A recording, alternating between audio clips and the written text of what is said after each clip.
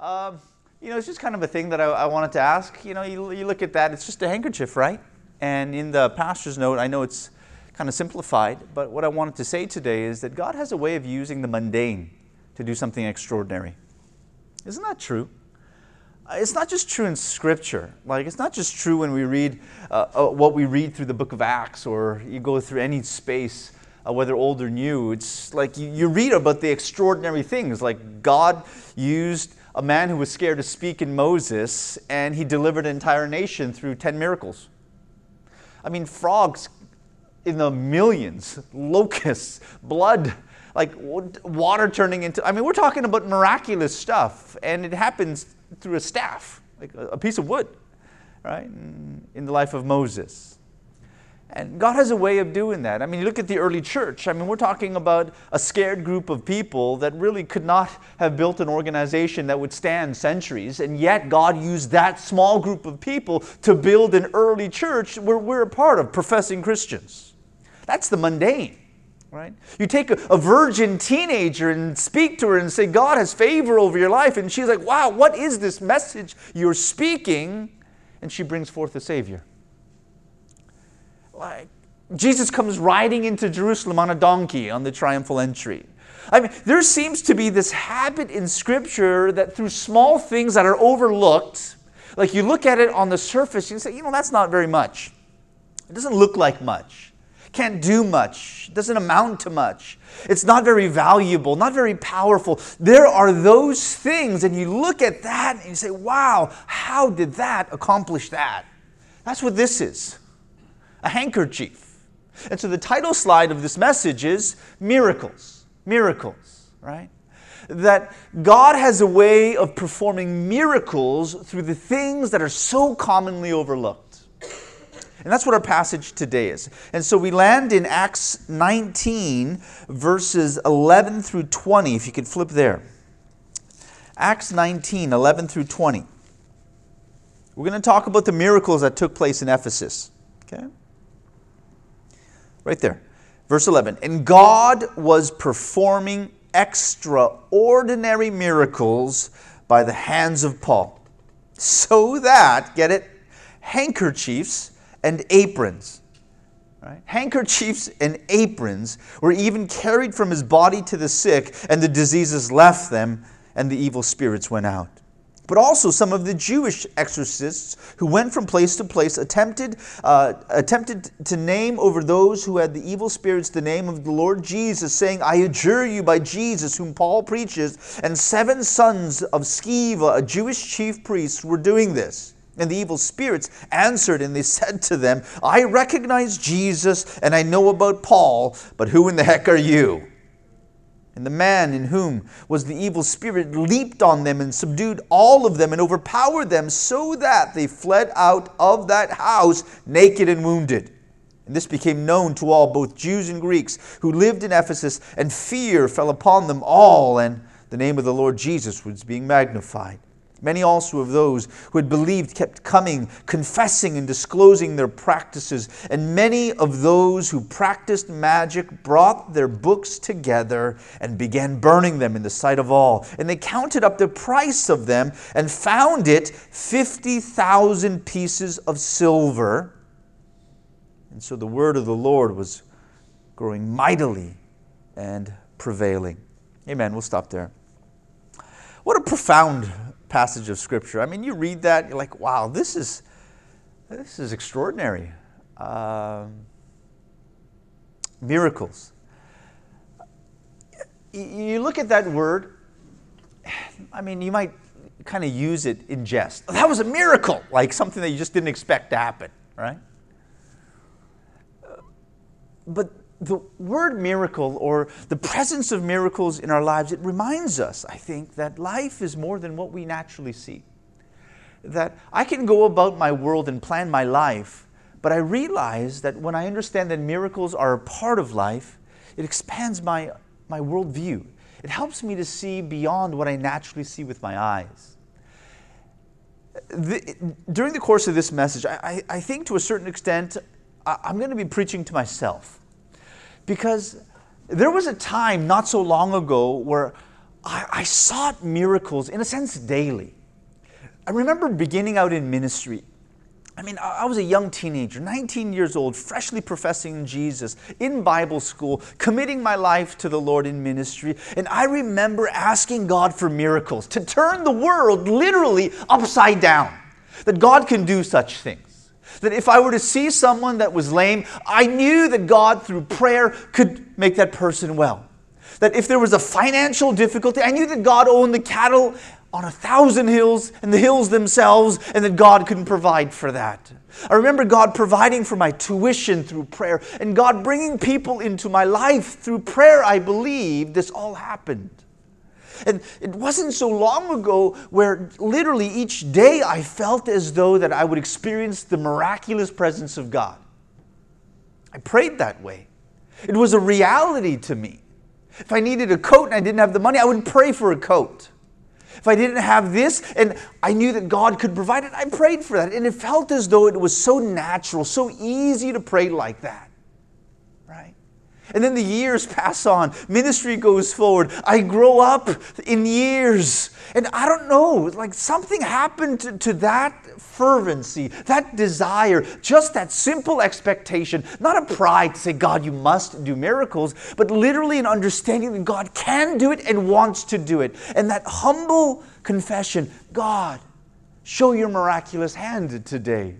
And as I was preparing for this message and just looking at the word miracle, I began to see, like, where is that seeking after that? And so I ask the question to you, like, is there a seeking after the miraculous presence of God today? That when you woke up to today, did you expect that God can do a miracle in your life?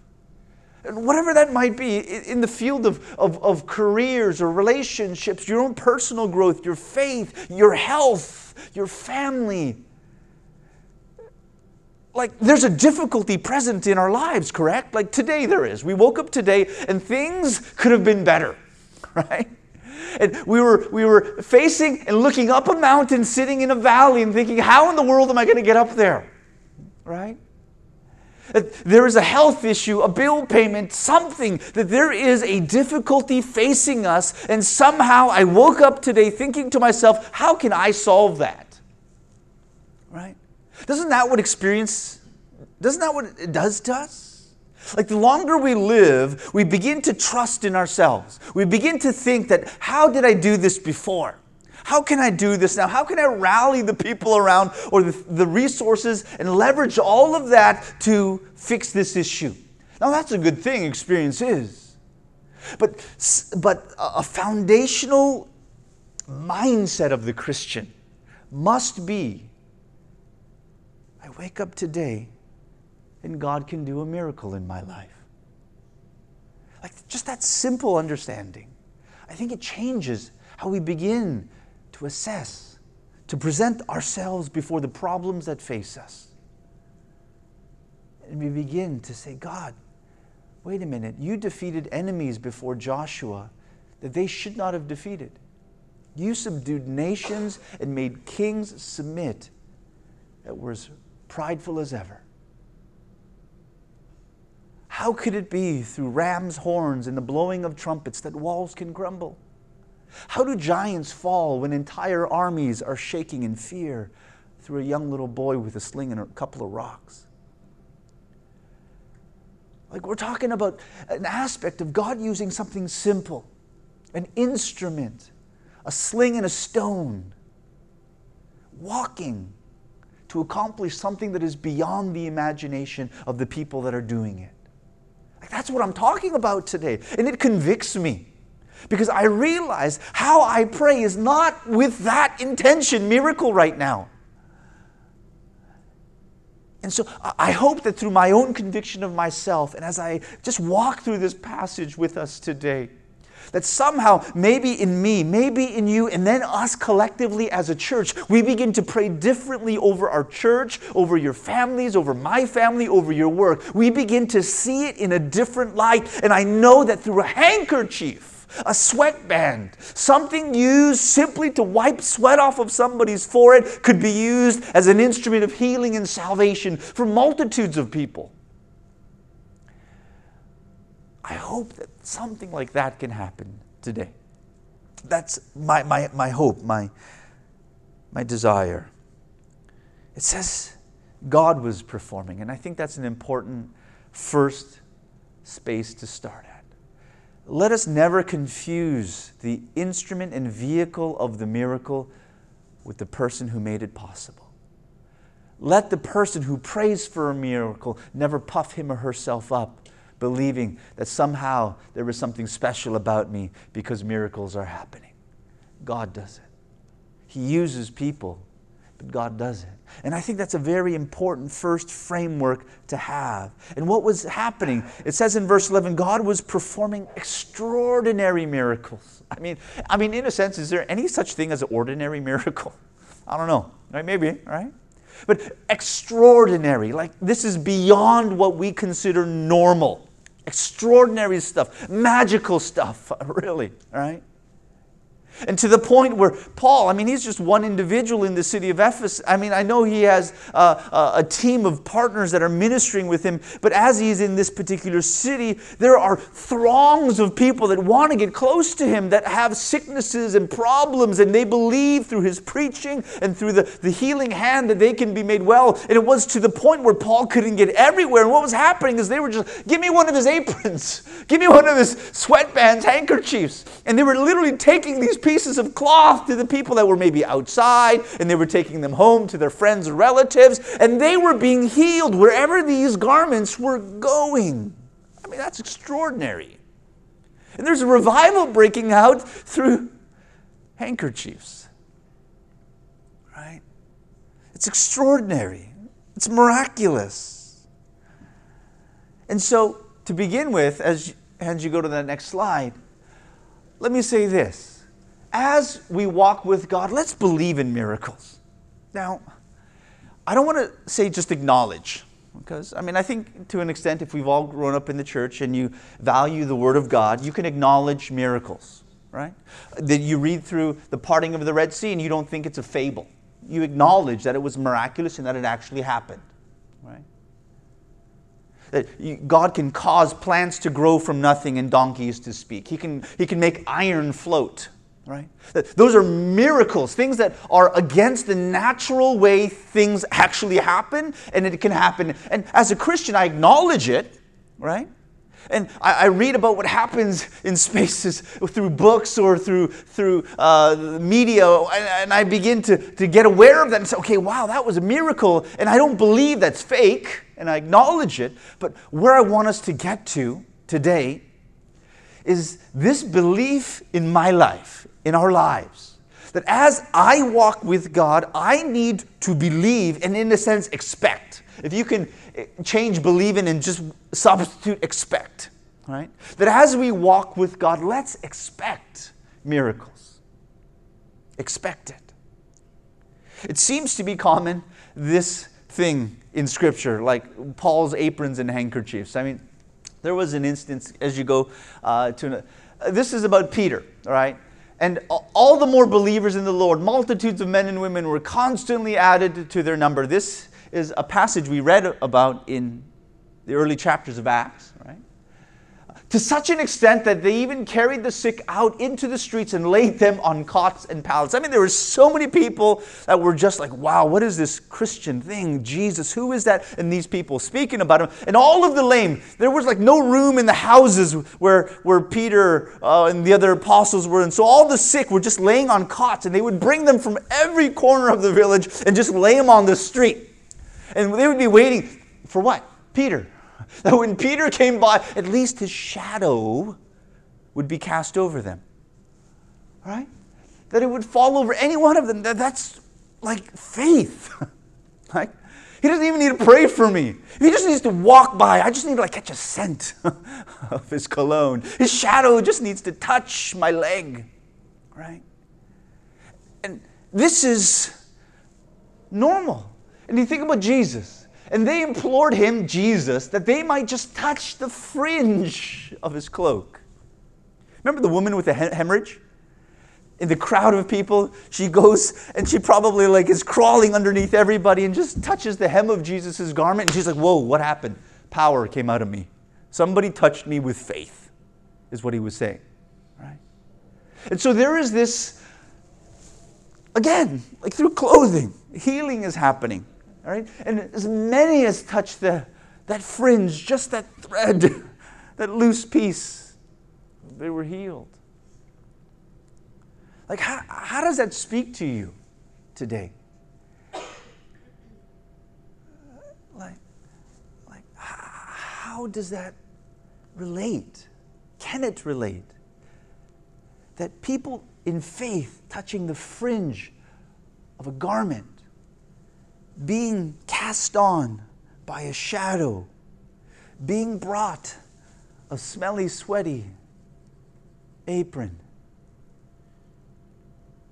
that somehow there was a belief that God could accomplish something extraordinary through these very simple things. Maybe our view of a relationship is simple, our career, our faith, our gathering here. That through something like a handkerchief, miracle can take place. That I can leave here today impacted by a miracle if I would only believe in that. God is not unable to do that. He is not unwilling. And yet, somehow, to a certain extent, we don't experience that on a regular basis. So as we walk with God, let us believe in miracles, right? An expectation, right? An expectation of miracles. I mean, in a sense, that expectation of miracles, it fights against a certain cancer. It's the cancer I'll call self-sufficiency, right? And it's what I alluded to before myself, right? That somehow if I feel as though I can manage, that I can solve it, that this self-sufficient attitude, it puts the desire for miracles at an arm's length away. It stiff arms it, right? It puts it away. Because I can do it. I don't need God to show up. I don't need Him to do anything. Because in a sense, I'll live with the consequences, right? I can handle it. I'm a self-made man, all right?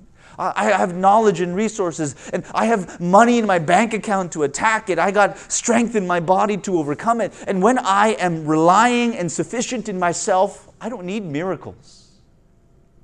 But when that breaks down, and I understand that I cannot do it on my own, that I am insufficient and a sinner before God, that there are things that I will encounter where I need faith in the presence of God, I begin to yearn for, believe in, and want a daily expression and experience of miracles. And a belief in miracles, it keeps us childlike, doesn't it? Right? I mean, children, they believe, our boys, they're still young enough where they think I can do anything.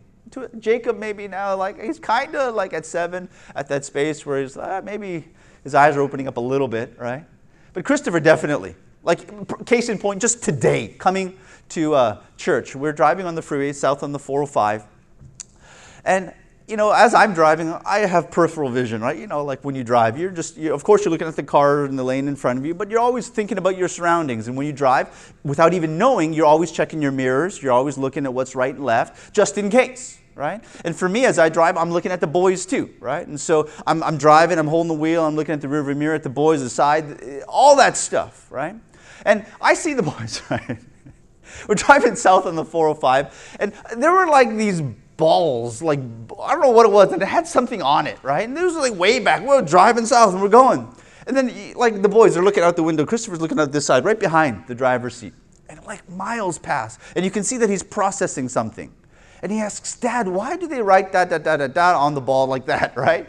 And he had 2 assumptions. Number 1, I saw it, right? So he believes that I see everything.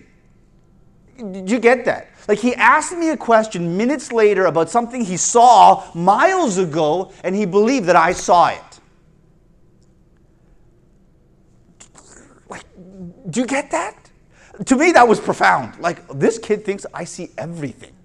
And that I have an answer for it, he also understands. That I will know the answer to his question. Because he doesn't ask with a framed, doubtful question. Like he asks, Dad, why do they do it? Like knowing that not only did you see it, you know why they did it that way. Right? And children are like that. Because they believe, they have this understanding. And in the sense that when I believe in miracles, when I believe God can do all things, it keeps me childlike. And that's important. That my posture before God remains one of dependency. That I'm leaning into God and I'm wanting and yearning. Let's never lose that in our lives. Second point is this. That in our walk with God, let's not follow miracles though. Okay? Our passage, there were these 7 sons of Sceva, right? And they're using the name of Jesus, right? And they're trying to do the same thing Paul was doing, right? And using the name of Jesus. And there was this guy, demon-possessed. He's like, wait, who are you? I know who Jesus is, and I know about Paul, but I have no idea who you are. Right? What does it tell us? I mean, in a sense, Satan's capable of doing supernatural things. Very capable, right? And so if we are people, yes, we believe in miracles, but if we're following miracles, there comes a danger. Right? Let's not get the carriage before the horse here. Let's not believe in God because He's performed a miracle and we've witnessed it. That personal relationship with Jesus and God is primary. Miracles are secondary. 3rd tier, 4th tier. Right? And so let's not follow after. And, in this passage, this demon-possessed man subdues those false prophets and strips them of their clothing, and they're all screaming, running out the house naked. Right? And everybody hears of it, and they understand. First of all, they're glorifying God because of this, which is very important. And they're realizing, wait a minute, that you can't just use the name of Jesus in vain, that there needs to be something deeper of faith connected to that. And what was happening is that the name of Jesus was being magnified. And to the point where believers of the city, who somehow still hung on to former practices of magic, right? They were being convicted by this. Because they saw how the 7 sons of Sceva were trying to manipulate and use the name of Jesus. And these, as it says, were some of the believers in Ephesus. They were coming convicted. And what were they bringing? They were bringing their magic books. Right?